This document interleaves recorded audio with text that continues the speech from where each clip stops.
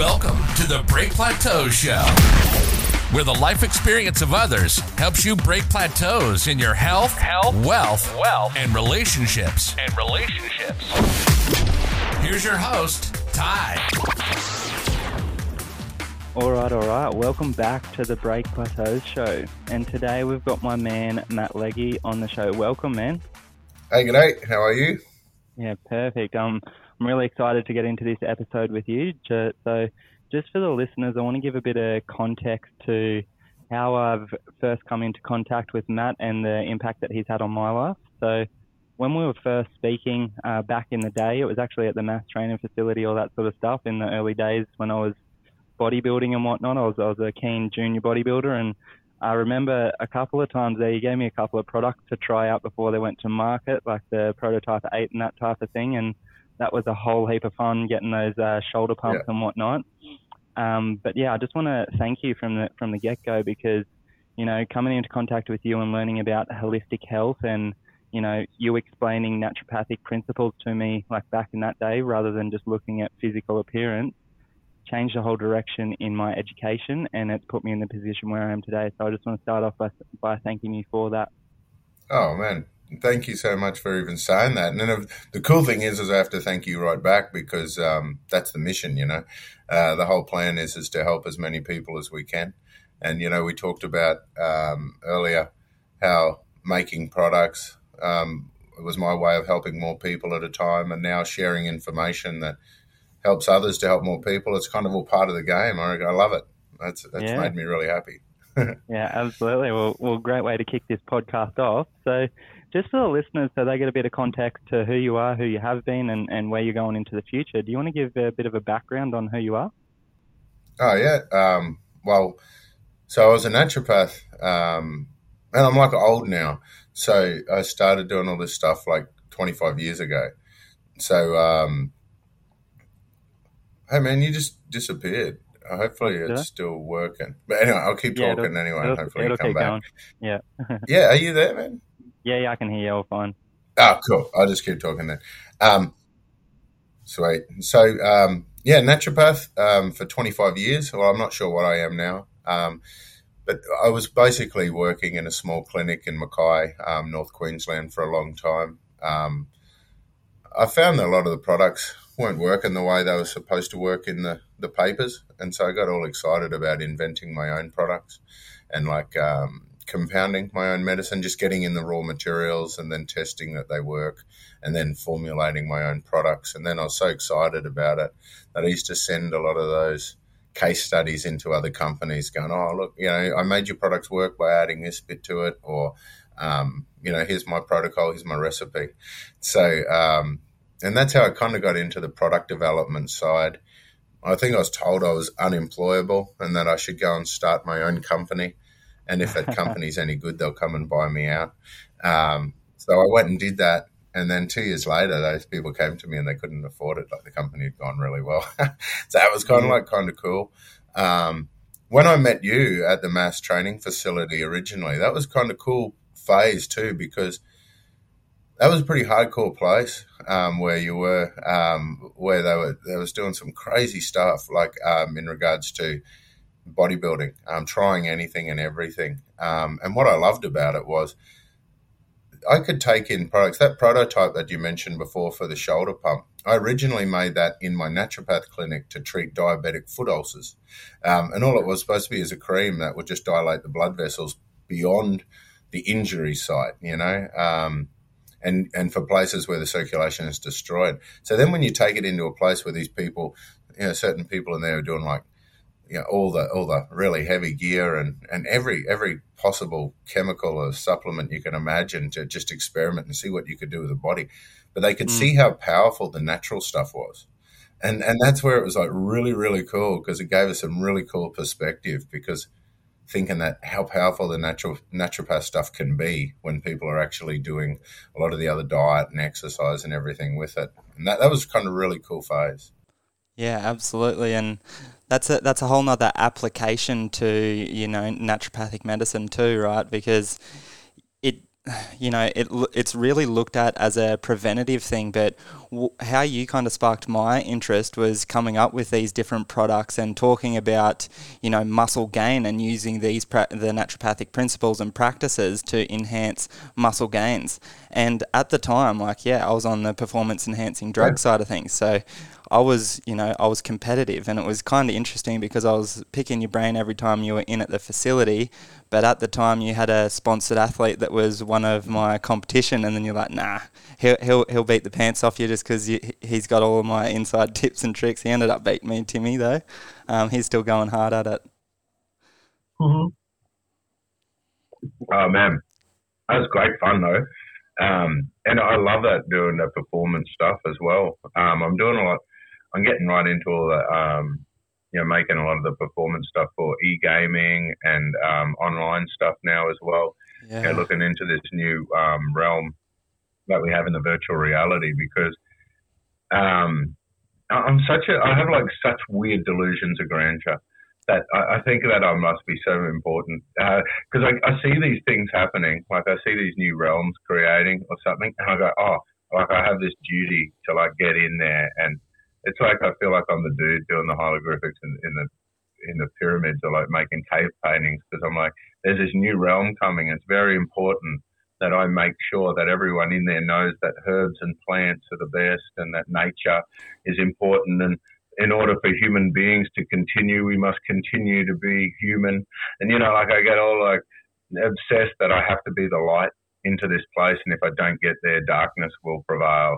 And it's like, so like I'm on this weird ass mission at the moment, like trying to make sure that when this whole new realm kicks off with a metaverse, that people are capable of being healthy and happy and not losing their connection, to earth and stuff like that. So I get all caught up in these projects, like I did it with my naturopath thing. I got so obsessed with rewriting how naturopath was done and just analysing every case. And then when I went and made ATP and got all the products going for ATP, and then the ATP project podcast and stuff like that, like I get so emotional with all the stuff. I get so caught up in it, and you just don't sleep. You get on these missions. And it's like so important, and it's like, and then all of a sudden, you find something else, and you go, I got to like save the world there as well. So to answer your initial question, I don't know what I am or what I do or what's next, but I did start doing the naturopath stuff because I really am on a mission to help people. And like you, I believe in order to help people, they need access to quality information. And education. But then once you give them that information and education, they need some access to some quality ingredients and tools, So, and that's what probably our role is in society, is fighting for people's rights to access the information and the tools. And I don't think it's ever been as important as it is right now, and as hard to actually get that information out. Yeah, absolutely. And that's what we'll get into next. But You just did bring something up for me. So speaking of the metaverse, literally last weekend I bought into a DAO. Yeah. So I bought into a decentralized autonomous organization. So that is literally a metaverse company. And we've bought some land and all this sort of stuff for crypto play to earn gaming. So if you want some guinea pigs for any of those products to, see how, because I'm really interested in that too, because the amount of screen time that we are already partaking in, and then coming into the metaverse, like what can we do to help out our eyes and our sensory overload? Like what can we do to, calm down our nervous system? What are the types of things that can help out with, excessive screen time? Because a lot of us have been locked up and we've only got screens to look at the moment for a lot of us. So do you want to touch a little bit on, maybe some of the stuff you're working on, or if you've got any tips around that, if there are people that are using screens a lot of the day? Yeah. Oh, there's so much stuff, hey. So one of the reasons why I started getting into it as well is you'll be familiar now with the decentralization, that we can achieve through these new realms, and also things like blockchain, which is a good way of maintaining information integrity and putting a timeline, making sure there's transparency with information that gets published. One of the problems I have as a naturopath and trying to help people is trying to find the right information. And it keeps disappearing, and it keeps getting edited, and it keeps changing. Like herbs that were in textbooks in the past disappear in the future. Things that have been around for thousands of years suddenly disappearing or not being able to find it. Well, they're just buried into amongst these medical journals, but they've removed all the search tags or something, so you can't find these references anymore unless you have the exact code to dig them out.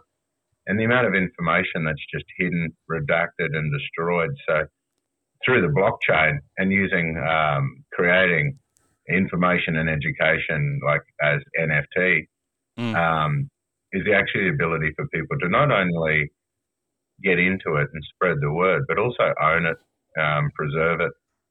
So we're capable of actually rewriting or making sure our old ancient secrets make it through to the new realm. And so part of my mission is to make sure that it's just part of our vocabulary, that we keep talking about it, that we're aware of it. Like I keep imagining, I'm building a lot of games, working on games, and that sort of stuff that will help with the next generation to make sure that they're aware of herbs and spices. And I mean, they're kind of cool. I mean, these botanical names are kind of cool. They kind of fit in good with gaming, with the collectibles, the rarities, all that sort of aspects. But more importantly, we're teaching people cool stuff. And I can just imagine some kids, grocery shopping with mum or something, and then seeing like turmeric or something on there and go, hey man, that's that thing I recognize from the game, cucumalonga, it's that antioxidant, anti-inflammatory, really good for our liver and that sort of stuff. But, they might want to buy it and eat it and, do that sort of stuff. So there's that aspect of it. Because when I was in my naturopath clinic, early kids were obsessed with Harry Potter, and they'd come into me and they'd be talking about this Harry Potter stuff. I didn't know what it was about at the time, so they're using all these words like apiosa, leviosa, and like talking to me about these just weird made up stuff. And they were so versed in it and so passionate about it and believed in it so much. And I was just thinking, if only they used real words, I wanted to always create information for kids because the truth is so much better than fiction and what nature does. It's magic. And so I really wanted to incorporate all that into stuff that might inspire kids to actually learn about herbs and spices and then recognize those words, have them in their mind. And instead of seeing a Willy Wonka chocolate bar at the grocery store and getting excited because they've seen the Willy Wonka movie and they want to eat that chocolate bar. They're actually saying, man, I've been making potions in my games using these herbs and spices, and I've been collecting these stuff. And my NFT, I have a massive NFT collection of information around herbal material that has now got me excited and passionate about it. And so there's that aspect of it. And then there's the next aspect, which I've become absolutely obsessed by, which is for holistic medicine. We got to be holistic in the sense that the body work is so bloody important. And I don't really, and to be honest, it doesn't really matter how many herbs and spices I give you or how many books you read and stuff like that, man. If your body is not calibrating in the physical world with nature and where you are in space and time with everything going on, then we can't have holistic healing. So my big challenge for the next realm is how to get this body back into nature while still utilizing this virtual realm everyone's expected to be in. I'm working on, with people like Ken Ware. I do a lot of stuff with Ken, with the neurophysics stuff and the calibration. And I'm working with a lot of other, like Reiki therapists, light and sound and all these different therapies and different ways of utilizing meditation, calibration, Tai Chi, neurophysics, bringing all of that sort of stuff together so we can create some sort of a holistic system in the new realm. And then there's also that aspect of the NFTs that I have no bloody idea what the hell they are. I'm an old man, and I've got getting advice from 17-year-old kids sitting there that are gurus at this stuff, telling me it's just their language, So there's also a lot of people like me that want to get into the crypto world that want to kind of own some NFTs and things like that. And so this is an opportunity, for people to do that. And so I'm going to make it available for our community. And we do like a really cool little community where we all collect this information, share this information, and then we'll all kind of hang out. We'll get our version of our Bored Ape Yacht Clubs as a wicked health retreat. Wow.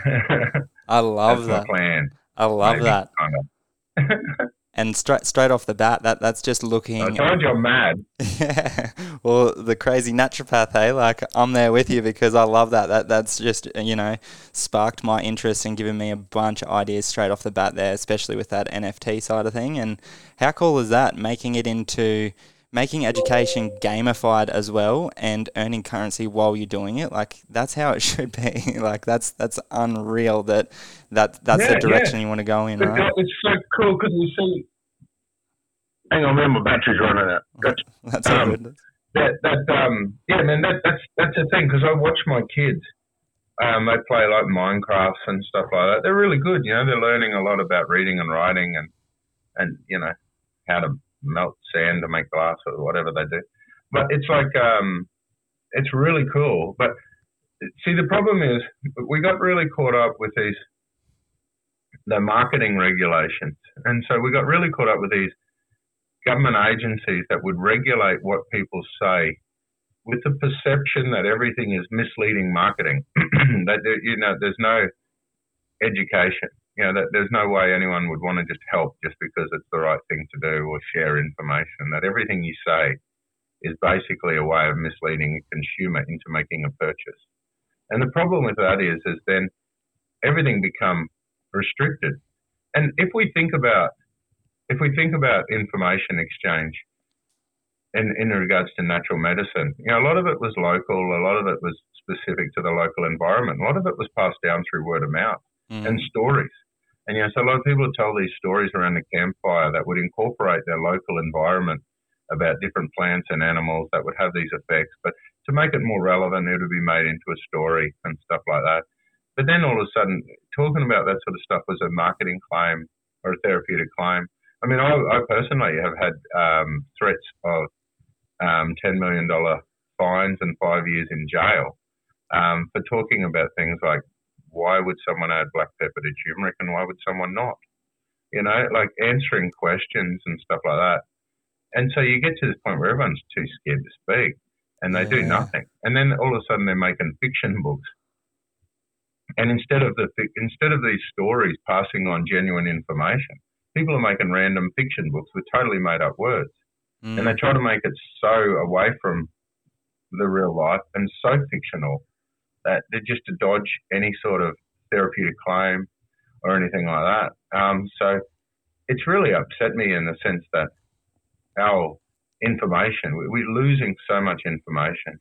And I tell you what, in the process of working on this information for this new realm, oh man, I am discovering a lot of these old, really cool, old, ancient secrets about our herbs. Or not secrets, just like the way they used to do things with our herbs that I just haven't seen it for so long. You forget or you never knew it. It's just fascinating. And that you realize how magical nature is and how powerful it is compared to other things, and then you also understand why the information's all been so sensitive. Big threat to big pharma and stuff like that. But it's just the funny thing is these are earth stories. Like this is stuff that people have learned over generations that are supposed to be passed on so the next generation can benefit. But unfortunately, we're losing information. And I've never seen it happen at such a fast scale of how they're just removing stuff out of textbooks. Yeah. So anyway, so I think it's important and it's a good opportunity because this next realm, before anyone gets in and starts policing the bloody thing or trying to work out jurisdictions and who's going to regulate what marketing and what thing, we can get some information out and using the blockchain and that it'll be preserved. People can't destroy it. And that's what I'm most excited about is maintaining the transparency by decentralizing information. And then ultimately you can imagine the ultimate goal would be using those platforms and, what you're talking about, syndicates and that sort of stuff to drive science Because once you've driven science without a financial agenda, when we're learning stuff because it needs to be learned, not because we're trying to learn something because someone wants to make money from it, then we can actually utilize these sort of decentralization, these change in the currencies and the change, the shift in power to actually go through and go, no, we want to learn about this stuff because we're curious. Because there's that old saying that curiosity killed the cat, but that's the wrong saying. The original saying was care killed the cat. Curiosity is a good thing. And then it went to curiosity killed the cat, but what was it? The satisfaction of the solution saved it. So there's more to these things, you know. So they're trying to keep us dumb and they're trying to keep us under control. And now this new realm is a way for us to kind of start again to a certain degree. And if we can get our footprint into there and actually make sure that us, you know, natural medicine warriors and that sort of stuff are actually fighting to make sure that the earth remains relevant. Yeah, absolutely. And that gives me a lot of hope for science because what we're seeing at the current point in time is just one option, right? And it hasn't been like this ever. Like, you can't tell me that there is only one treatment.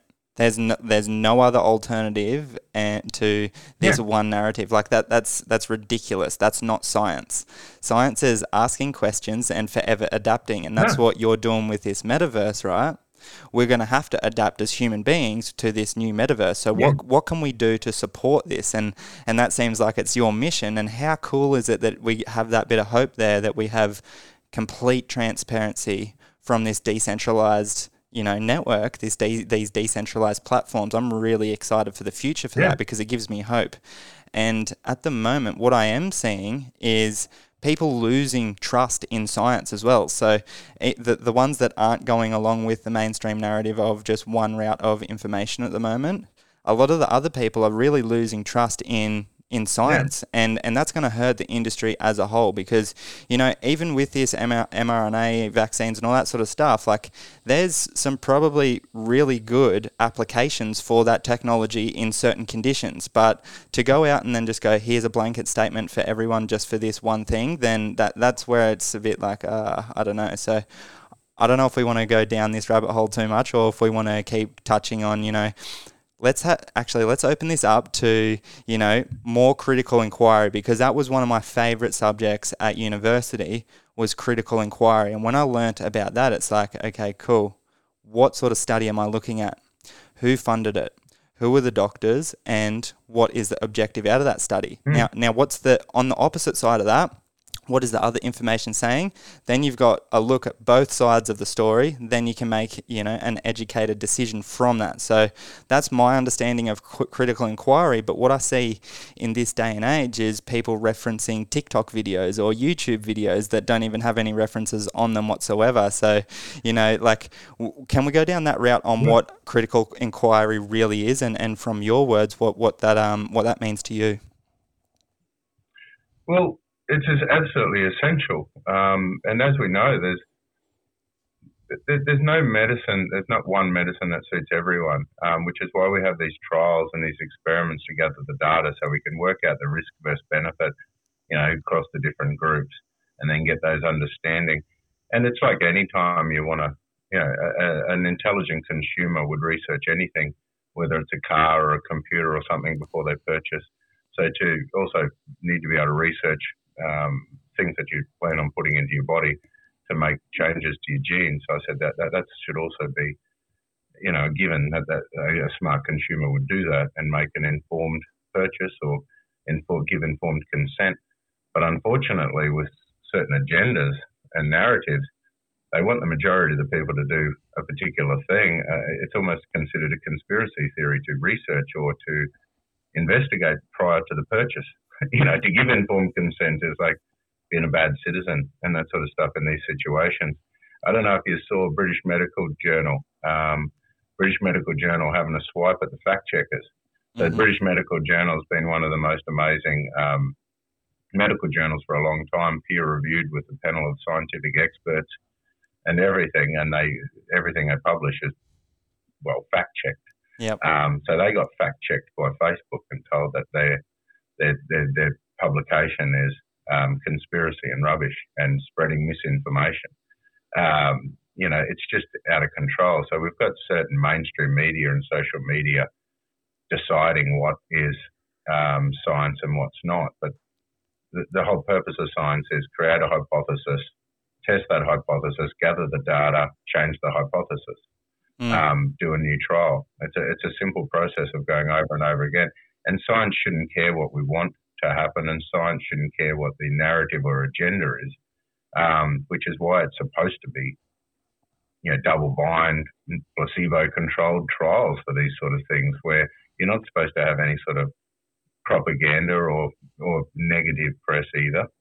It's supposed to be just neutral. Here, have a crack if you want to, if you want to volunteer. Like I know my parents brought me up to not be peer pressured into doing experimental drugs, and now they're saying you have to do it to keep your job. Yeah, and that's not how science works.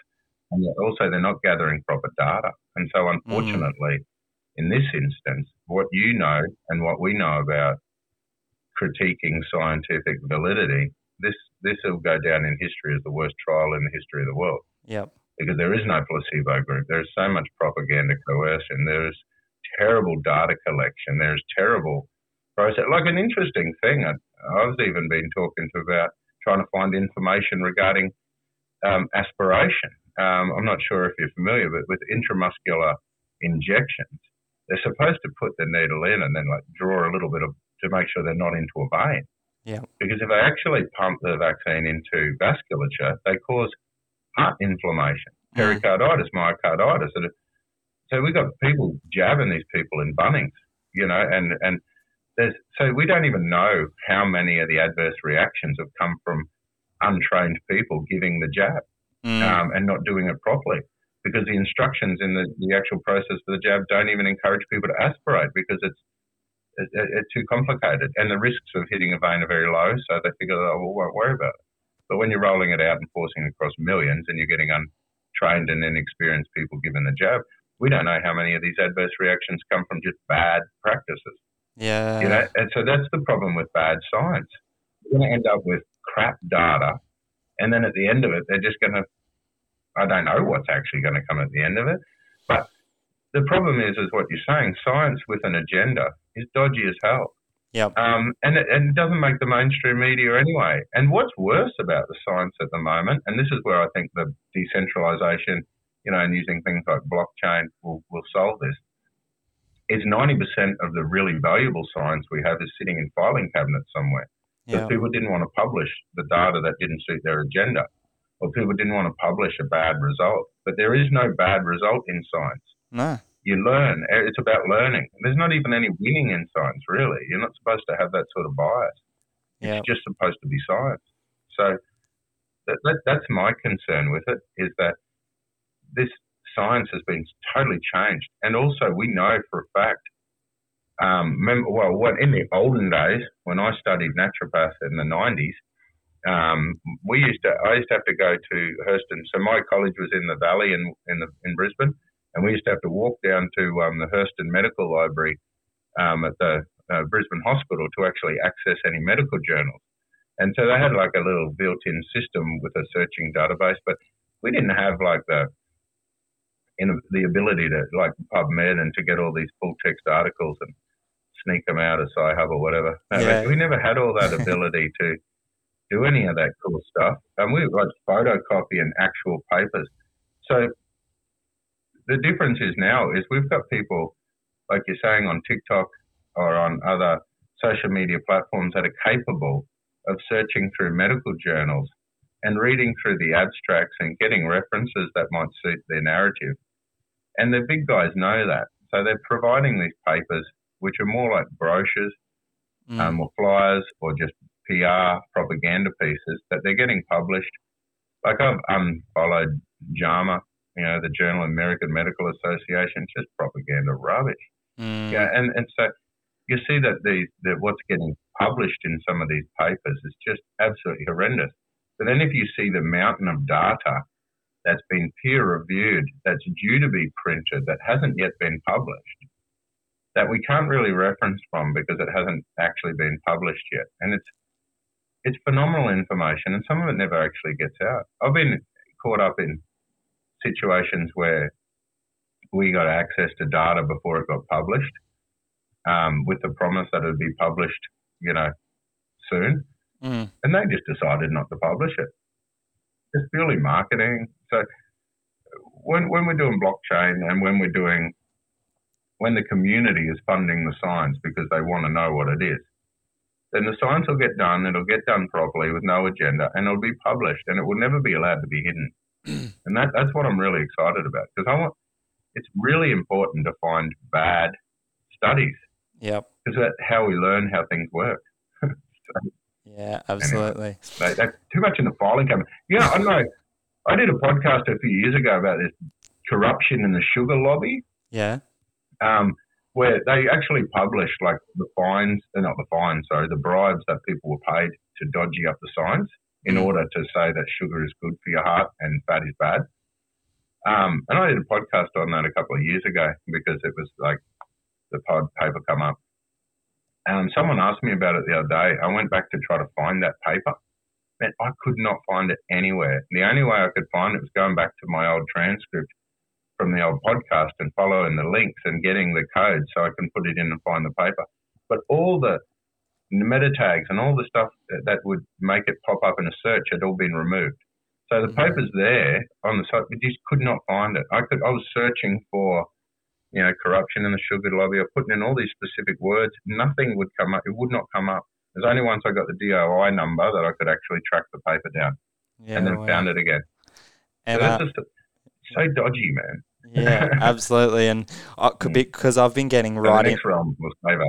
Yeah, 100%, man. And you brought something up there with the meta tags and everything. So that kind of hit for me. So I want to explain that for the listeners, because I've been deep into the marketing side of things, and especially SEO as of recent, and just having a look at how that whole realm works. And I'm taking that same model of, holistic health and taking it to the marketing model, and looking at it from that point of view. So when Matt's saying, meta tags and all that sort of stuff. So what that is descriptions and keywords throughout the literature, and the link to that actual article that will make it show up in search engines. So to, censor anything or shadow ban things, all you have to do is take out those keywords out of your meta tagging, and it reduces its search engine optimization. So what that means is it's quite hard to find, as what Matt's explaining there, without the exact link to something. If it wants to be censored, you won't be able to find it just by searching on the good old Google box. So it's an interesting world. It is, but it's like once you're aware of it, once you start to realize what's happening out there, it's really hard, because people say, "Oh, there's no published science on that," and she says, "Oh, it doesn't mean the science doesn't exist." It's like, and the people that made that science may not want to publish it, but I don't think that's fair either. I think you learn something through science, you should have an obligation to publish it, because we're all supposed to be using that information to help people. Well, so yeah, there's one of your... it gets in the way. It bugs me. Absolutely. And there's one of your naturopathic principles again, doctor as teacher. And that's something that I find is not happening at the moment, because we're asking questions but we're not getting answers. So where's that principle of doctor as teacher? And we were speaking about this just before we got on the podcast, like as a coach, as a consultant, as a naturopath, or whatever I can call myself at the moment, because I'm not registered, because I'd finished my degree and then all of a sudden you've got to have an injection to, be registered.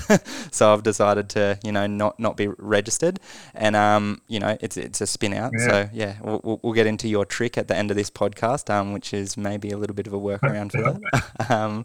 So yeah, it's... Well, I don't encourage anyone to do anything I do. Yeah. By the way. Yeah. Just going out on a limb, that there's tricks and tips throughout this podcast. However, you do not have to action them. It's all on your own accord. So a bit of a disclaimer there. Hey? So yeah, we do a disclaimer of some sort. Yeah, we'll have to. So, this is pretty cool. So let's get into this, and I want to talk about adaptation, because we're speaking about metaverse, we're speaking about information, freedom of speech, censorship, all this sort of stuff. Now, I do want to bring up one thing. So, have you heard of the Zion Network yet? No, I've heard of it. I don't know enough about it to even comment on it. Okay, cool. I just heard that it's a thing. Yeah, so I'll explain for the listeners, and this may be, something that you want to get involved in. And by all means, I am not associated with Zion whatsoever. I just, thought it was a cool platform, so I've partaken in it. So what Zion is a social media platform that is built on the Bitcoin blockchain. So what does that mean? It means that we've got a social media platform that is built on the blockchain of Bitcoin through the Lightning Network. So what that is it's a chat, and it's completely transparent information that can never be removed. So that's what we've been talking about, right? Is having information that is completely transparent. Yeah. So it's really cool because you can create your own channels, kind of like Telegram, but on the blockchain. So that's something that I've been using as of recent, which is really cool. So yeah, I'll send you some links, and for the listeners, I'll leave it in the show notes. You've got to pay to be a part of it because they're not monetizing this platform from our attention and putting ads in front of us. That's how social media makes their money, is off grabbing our attention and holding it for long periods of time. So to be a part of this, I think you buy a node, and I think it's like $9 a month or something like that. But you can tip each other with Satoshis. So if you like someone's information that they've shared, you can actually press a button on it and you get Satoshis, which is, the broken down form of Bitcoins, as a reward. So if you're active on there and, you're earning for, putting in your two bob and having good information. So I thought I'd bring that up because it's pretty relevant to what we've been speaking about. Yeah, it's a great idea too. And I think there's some people talking about doing the likes to be for crypto as well, where you can get paid for your likes. But these sort of platforms are going to be so important because this shadow banning and this hiding of information is just not right. So we need as many of these sort of platforms as possible that we can. And this is going to be one way of doing it. And that not being able to delete information is so bloody important. It's just criminal that people can make you actually delete information. It should be out there and then out there forever. Yeah, so, absolutely. And even if that that's a good one. What I use sorry. Oh, I was just about to say, and even if the information... I was just going to say that. Delaying a little bit for the listeners. We did that full, that 12-man episode. You've seen that 12-man episode where every time they go to talk, they go silent, and then everyone talks again? Yeah. We just did that. That was kind of cool. All right, you go. So you go. You tell me what you're going to say. It's your show. Okay. Okay, then I'll go because I'm the guest. Yeah. Now, what I was going to say was that education, I think, is different to marketing. So, for example, if people pay for education, they're asking you to teach them something, as opposed to you giving them free education to encouraging them to buy something. So, moving forward on a legal perspective, anything that revolves around currency for information could be looked at more as education and someone requesting that information rather than having it bombarded, thrown in their face to be misleading advertising. So I think this is all a step in the right direction for us to be able to control our education and information as a valuable commodity rather than just all being about selling a product or a service. I love that. So let's transition this conversation a little bit because I know that you're a curious human being just like myself. So what do you see as being some of the health issues that will come along with this metaverse, less movement, more screen time and all that sort of stuff? What do you think may come up? Because it is an unknown realm, but, there is indications on, extra screen time, that certain things that happen to the body, nervous system over sensation from, sensory input. So what are some things that you see to possibly be an issue with the metaverse into the future, and how can we combat that with holistic health and using some herbals as well? Okay. My number one concern, how do I say number one? I got a few. Yeah. Electromagnetic radiation and, all that sort of stuff. I think there's a very big need for a lot of NRF2 activators to protect us from that. If you have a look at the group of herbs that are classified as NRF2 activators, they'll actually induce a lot of our self-defense mechanisms against this new realm, with electromagnetic radiation, inflammation, oxidative stress, and that sort of stuff, as well as aiding detoxification of things like plastics and whatever. So I think that's a good thing for the future. Posture, I think, is going to be the most important thing. And every time I think about it, I have to adjust my posture. But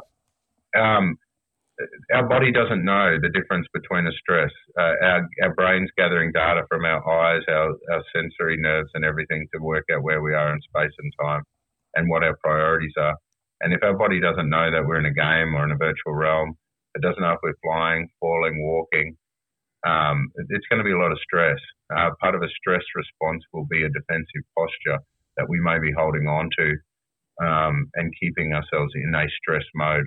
So I'm really quite concerned about the need for actually offsetting that stress nervous system and letting the brain know that we're not actually in battle and letting our brain know that we're safe and that sort of stuff. Because if our brain's gathering data and it's basically deciding that this is in a stressful situation and your posture's confirming that and the other data's confirming that, then we're going to be stuck in a quite a stressful state. And then there's also, on the other flip side of that, to offset that stressful state is going to be the short-term pleasures associated with that realm. And along with that can come that dopamine dysfunction in regards to receptor integrity and the need for like regular dopamine withdrawals or like managing our dopamine receptor integrity when they're getting smashed from all of this excitement that we might even be doing to offset the stress that we put ourselves under through that confusion of our nervous system in that realm. So they're probably the three main things for me is, are we going to be able to get out of our stress mode? Is our brain going to know what the hell's going on? The dopamine, with the need for dopamine detoxes and whatever, but then also to protecting ourselves with NRF2 activators to build like a naturopathic Faraday cage. Yeah. And so that's what I think. And just for the listeners so they understand what that is, what is an NRF2 activator? Oh, man, cool. They're a great class of herbs, and there's so many of them. And that's why I say the big group rather than saying, turmeric and ashwagandha or something. NRF, there's a gene in our body. If we activate it, it triggers very powerful anti-inflammatory, very powerful antioxidant. It stimulates a lot of our detoxification pathways. And there are a lot of ingredients that actually activate the NRF2 pathway. So that's where a lot of our most famous things like Schisandra, turmeric, withania, green teas, a lot of our antioxidants and that sort of stuff. So if you look up NRF2 activators, you can find a massive big list of herbs and spices that do it. So you can actually incorporate an NRF2 activator into almost every meal, as well as into your snacks and drinks and supplements and everything. To protect you that way. Yeah. And that's why I call it like a naturopathic Faraday cage, it's like that thing to protect you from the electromagnetic radiation, toughen you up and build that first line of defense. Yeah, absolutely. And there's so many of them, so you can mix it up all the time. Yeah, cool. And talking about performance, because we've both got a background in the love for performance and optimal humans, what do you think could be some things that we could operate at our best if, some of the listeners are going to partake in the metaverse to perform at their best in the metaverse, whether that is consuming information, playing games to earn currency, whatever it is? What do you think may be helpful in high performance in the metaverse? Oh, man, that's such a cool question. And I've been doing a heap of fun stuff with that, which includes playing some games with my kids and stuff as well, to try to work out, because I was never a computer game kid. I never really got into it. Maybe played soccer or rugby or something on the game, but I never could do the jumping and stuff. So I'm playing them with the kids now to try to get into it. But one of the big points is with the different types of games, it's like sport or like everything. There's different types of performance. So, for example, the sympathetic nervous system. Sympathetic nervous system does long-term memory, gut instincts, intuition, but your sympathetic nervous system supports muscle memory. And that's the one that actually does your autopilot. So for games that require you to be in a zone where you are running, and you got to run on almost autopilot and muscle memory with your hands, the things like the Call of Duties or whatever, the Fortnites and those sort of intense games, Battlefronts or whatever, they want the sympathetic nervous system to actually have this muscle memory so you can actually get better and then get better coordination and train and that way without having to focus. But then there's other games where you want to focus on the parasympathetic nervous system. You know, a lot of the strategy games and puzzles and problem solving stuff, but also a lot of your learning. So the parasympathetic nervous system does meditation. It does short-term memory, concentration span, and focus. So you've got two totally distinct opposite nervous systems that you'd want to enhance for different functions online. But then you also see other wicked ingredients that I think are going to be massive in the future. Things like saffron, for example. Saffron is an NRF2 activator, but also at a low dose, saffron can work for performance enhancing. It has, for people that they've done trials where they've substituted it for antidepressants, substituted it for Ritalin, substituted it for a lot of other drugs, and it's managed to maintain the balance in the people at a low dose, like 30 milligrams. There's a lot of really cool stuff coming up from that. But the big thing is it's going to be, again, back to the need for body work as well. Because if all these people think that you can put a mask and sit at your desk all day and perform, you're wrong. You need to be doing the body work. If you are not exercising and not actually calibrating your body in the space and time that you are in the real world, then you're going to be compromised. You're going to have a handbrake on. So there's a lot of stuff we can do with supplementation. There's a lot of stuff we can do with activating different types of nervous systems. But importantly, to make sure that we're strong, fit, and healthy. Good quality posture and good control of our core and everything like that is going to be so important even for this new role. Yeah, absolutely. If we want our nervous system to be balanced so we can perform properly. Yeah, bloody oath.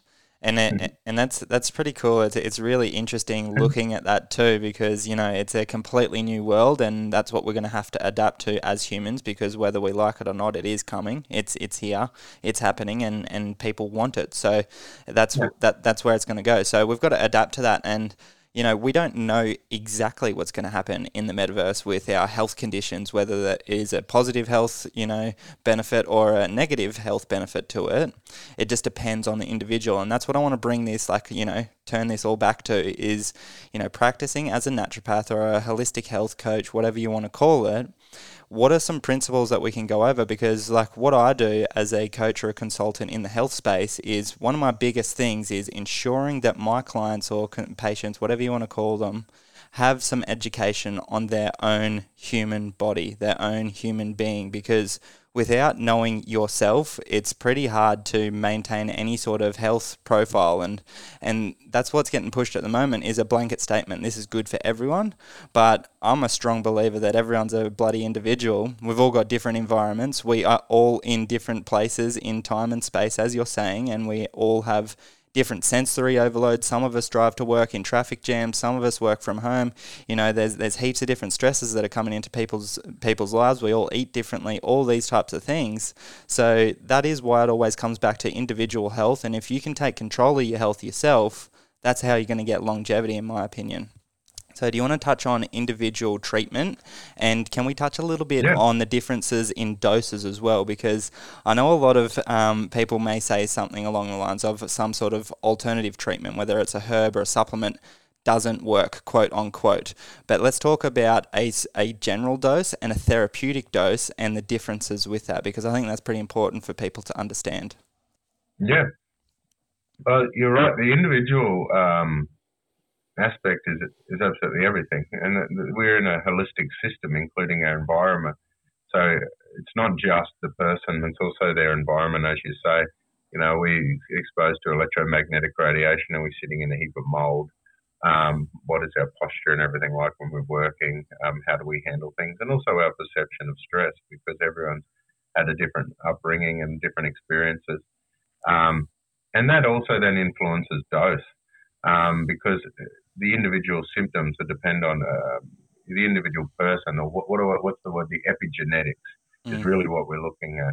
So when someone takes a supplement of any sort, it first of all goes through their microbiome. The microbiome will decide before you even get it whether it's a poison or not. You know, you have a look at things like carnitine is an interesting ingredient to make an example out of.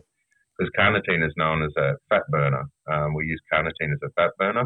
We also use carnitine to release acetylcholine, dopamine in the brain, and so it helps to be a nootropic. However, if you've got the wrong gut bugs, if you simply, your microbiome is dominated by different types of firmicutes, they will take the carnitine and turn the carnitine into TMAO, and TMAO will cause hardening in the arteries, contribute to cardiovascular disease and dementia. So you might take a supplement like carnitine, and you might read a paper saying the average therapeutic dose is 5,000 milligrams. And then you might go, right, I'm going to take 5,000 milligrams. In fact, I want to be smarter and burn more fat. I might take 10. Your microbiome might get it first, to turn it into TMAO, which stinks like fish. Then all of a sudden you smell like fish and you're fat and dumb. But you've taken your carnitine for all the exact opposite effects. But because you've got the wrong microbiome, it just didn't work. And then you've got all these people then going, oh, meat is bad for you, or eggs are bad for you. They cause heart disease. And then you get another paper that comes out go, no, meat's good for you, eggs are good for you, and they actually reduce heart disease. And then you realise it just depends on which microbiome that individual has. And then you realise that individual microbiome that's making the compound still has to interact with your genes in your body to decide how it's going to manifest. So someone's going, oh man, I've got this gene, that means I'm going to get heart disease. And then another person doesn't have the gene, but then one guy's got the bad bug in their guts, but the other dude doesn't, And then next thing you know, we got these people confused because the sales rep told, you need acetylcarnitine, there's your problem. You need N-acetylcarnitine. And then the next one's go, no, but I like L-carnitine. It's just like, so you see what I mean? And you've got to go back to the individual person.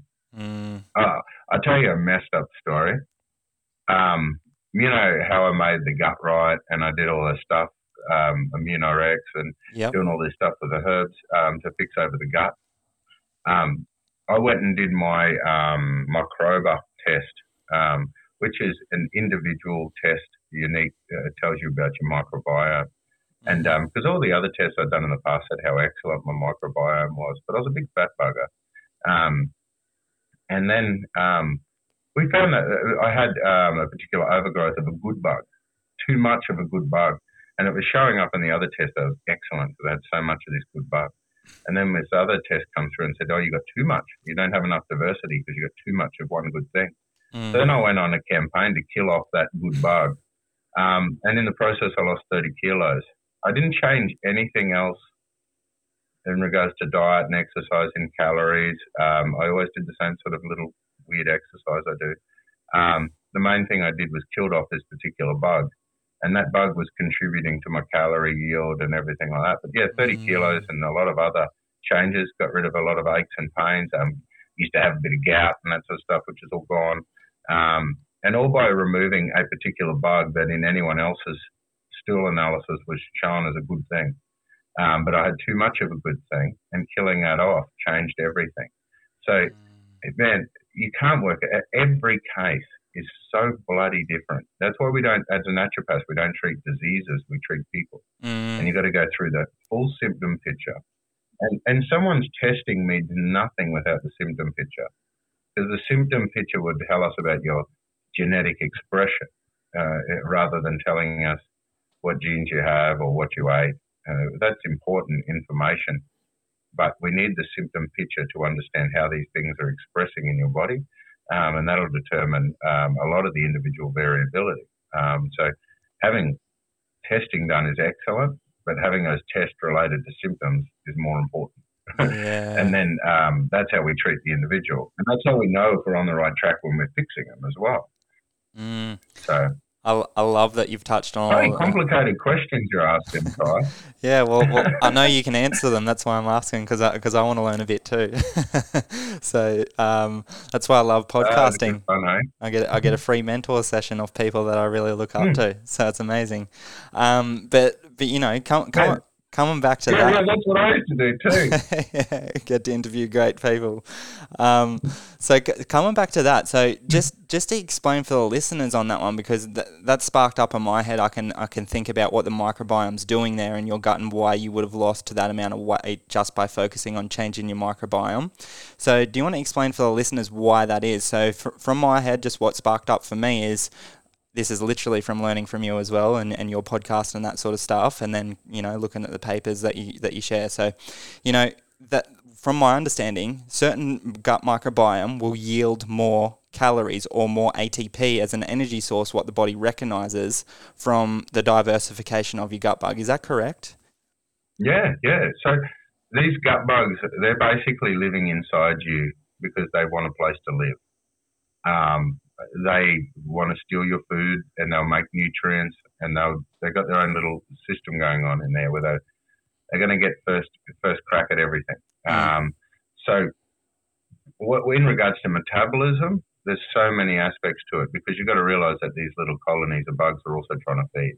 So some bugs like to feed on sugar, and to kind of protect their sugar, to stop the other bugs from feeding on their sugar, they release chemicals that trigger insulin resistance. And then the cells around them can't actually burn that sugar because they can't actually process it. But those cells around them could be meat.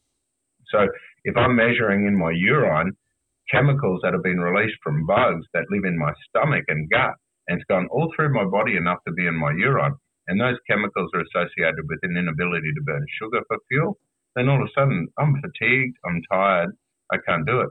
But sometimes they aid the breakdown of the starches. So certain bugs in the firmicute class, for example, can increase the calorie yield from carbohydrate foods by about 20%. But it can also at the same time block you from burning those. So then all of a sudden that contributes to that insulin resistance that can contribute a little bit to obesity. In my case, it was funny because I did all those years of really low carb.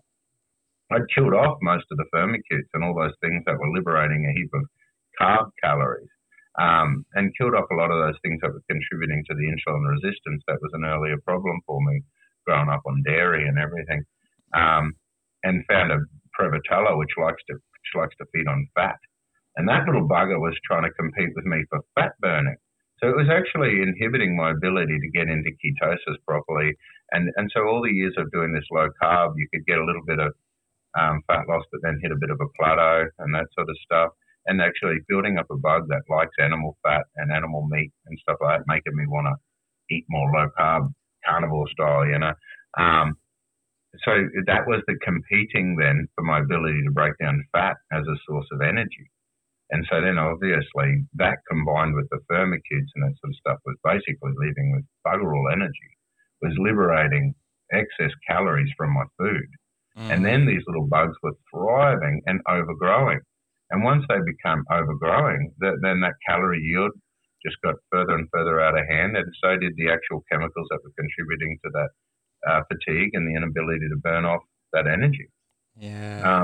And then you consider that these microbiomes, on another level, they're also responsible for detoxifying hormones and regulating hormones and determining whether they're going to convert my testosterone into estrogen to try to hold a little bit more fat on. They'll also determine how much of the uric acid that's coming in and the purines are going to convert to uric acid, contributing to things like gout. I also had such things as an overload of oxalates. Oxalates are a frustrating bastard of a thing because they're in all of our wonderful healthy foods. And every time I tried to go healthy and I'd go into my sweet potatoes and my nuts and my seeds and my spinaches and all that sort of stuff, the bugs that I had in my body were actually putting oxalates into my system instead of detoxifying the oxalates. That was contributing to a lot of fluid retention, a lot of extra anxiety and stress. So all of these things combined contribute to a lot of pain, a lot of fluid retention, a lot of joint swelling, and of course that made it an excuse perhaps to not train as hard. And they combined with the fatigue. So you get into this vicious cycle, and then all of a sudden it's like one of the things that I was doing wrong as well was I was mental. Like going, oh, you're a fat bastard. You've eaten too much. You haven't trained enough. Or you obviously don't train hard enough. So go in there with all this intensity and angst and then torture yourself while you're all inflamed. You're full of inflammation. You're full of toxic crap. And then you go and punish yourself in the gym thinking, I'm going to build some muscle and burn fat. You're kidding yourself. Yeah. Had to go back and just take care of the self and go back and clean off the bad bugs and the overgrowth. And this is what most people don't understand because of the way our gut health industries probably started with probiotics and cultured foods. It was all about add more bugs all the bloody time. But then we're in naturopath college and they talk about dysbiosis. There's too many of the wrong type of bugs. Or SIBO is a small intestinal bacterial overgrowth, or candidiasis is an overgrowth of cancer. Most of the problems that we have is a bloody overgrowth. It's very rarely do we have deficiencies of microbiome. I mean, every time you do a poop, 20% of that dry matter is dead bugs you can't hold. You're overflowing already. Yeah. Put more in. It's like throwing grass seeds at weeds, expecting the weeds to get up and run away because I've got a probiotic here now. So it's not going to happen. We've got an overgrowth of bugs, and mainly because our food's changed, where we don't have all these polyphenols, astringent stuff. We don't have all those tart, sharp, bitter compounds in our foods anymore, and we don't have bloody seeds even in our grapes, So we've lost a lot of that stuff, but in the place of those fibers and the polyphenols, we've got the extra sugar. So we're constantly overgrowing bugs. Also, we're not eating properly with seasons. So we can eat a nice balanced diet, but we can eat that same balanced diet every day instead of eating with the seasons and then having a varied diet and changing over the year. Then you get an overgrowth of bugs. Yeah. These same bugs are designed to handle fruit season disappearing and waiting until fruit season comes back. So for you to do a 3-month campaign, low carb for fat loss, you haven't fixed your gut bugs. They're just waiting dormant, and that's why you get fat again. Yeah. The rebound weight gain. And also too, when you're going down, you're getting those cravings and those things. I need to eat these particular foods. That's the gut bugs telling you I need those foods or I'm going to die. And you're supposed to, once you realise that, you're like, die, you little bugger, die. And then I'll throw in some more poison. Like, here, eat this. You want some sugar? Take some of my polysaccharide poison, mother. Make me want to eat that food, So that's and then you got to realise that the gut bugs change your brain chemistry. They can hijack your tryptophan that should be making serotonin, making you feel satisfied and content, thinking I'm cool to go to sleep. I don't need a snack. But instead, they can take that down a different pathway, make quinolinic acid. That's a nerve irritant that makes you think, oh, I'm restless. I can't sleep because I must have low blood sugar. I better go and eat something. It's phenomenal how these things can change. And it's only stealing the tryptophan because maybe you're B3 deficient because you actually didn't eat your vegetables anyway. It's, you know what I mean, man? Yeah. I get a bit crazy with it all. But it's so, everyone's such an individual that if you're not going through like a detective on every particular case, then they're not going to get their best. Yeah, absolutely. And you just literally, that's exactly what I wanted this podcast to go wrap back around to, was talking about individual health and having that curiosity for yourself. And, we'll begin to wrap this up here, and I'll give you a moment to share everything that you're doing and whatnot, and we'll touch on that trick before we shut the doors on this podcast. So, first things first, I just want to, thank you for all of your time, for jumping on the show, and I just want to drive that home for everyone. Be curious enough about your own health. Let's just take a minute to be selfish and focus on yourself.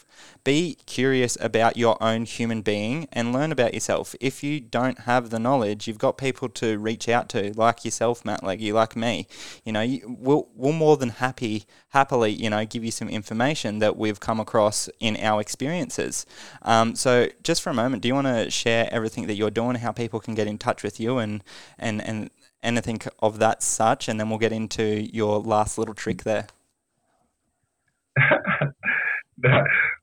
Well, basically, I couldn't think of a good name, so go to mattlegge.com. I put most of my stuff up there now, and my email is matt@mattlegge.com. If only I could get a phone number that just said Matt Legge. But yeah, so that's MATT and LEGGE.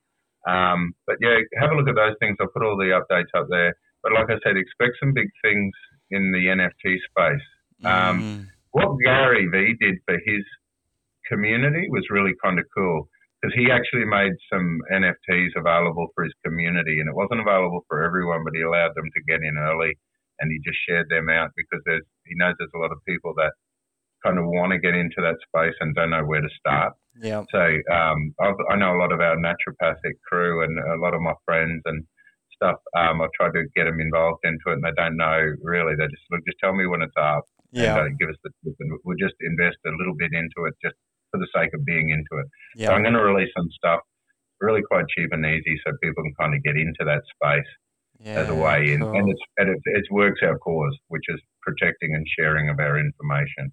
making sure it doesn't disappear. So that's why I want kind of our people within our community to be responsible for holding on to these NFT items, Yep. and you might end up one day in the future, you might be holding on to, the dude that owns that thing they found in the pyramid or something, Yeah, so cool.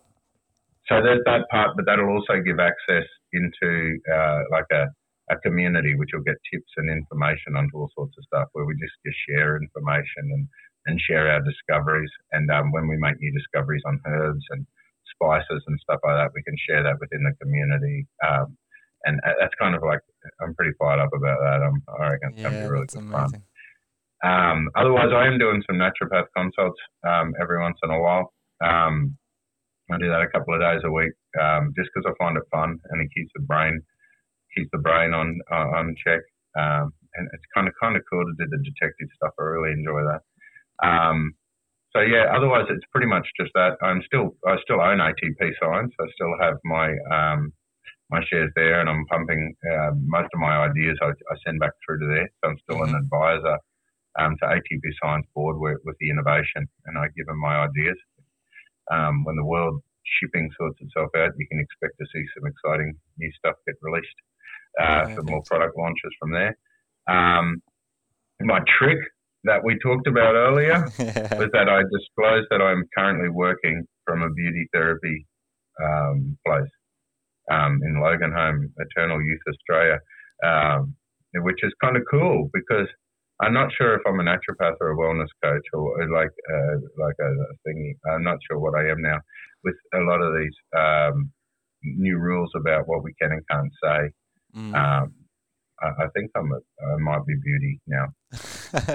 Well, you look the part. I can cut your hair. I can cut your hair. Yeah. Perfect. I can't get rid of the grey. I'm sure that you'll figure out a product for that. Well, I can't now. I'm too grey. Yeah. It's just gone too far, so I'll worry about the bald. I'll make a product for hair. Yeah, perfect. I did make that. I made a product once for hair regrowth. The first time I ever made one, it worked. Yeah, well, so where's that? Everyone that used it, the hair come back. I've got to make some more. Yeah. But I've got plenty of hair at the moment, so I'm not highly motivated. Fair call. Oh, well, thank you very much for your time, Matt, and I'm sure we'll have you on again in the future, and yeah, I'm really excited for everything that you're doing in the metaverse and the NFT space. I'm looking forward to seeing all of that unfold, so thanks for your time, man, and we'll chat again soon, hey? Thanks for having me, man. It was so much fun. No worries, man. Cheers. Yeah. Thanks for listening to the Break Plateau Show. If you like this episode, leave us a 5-star review. Connect with us on Instagram at break.plateaus. And as always, head over to breakplateaus.com and get the show notes and more free resources.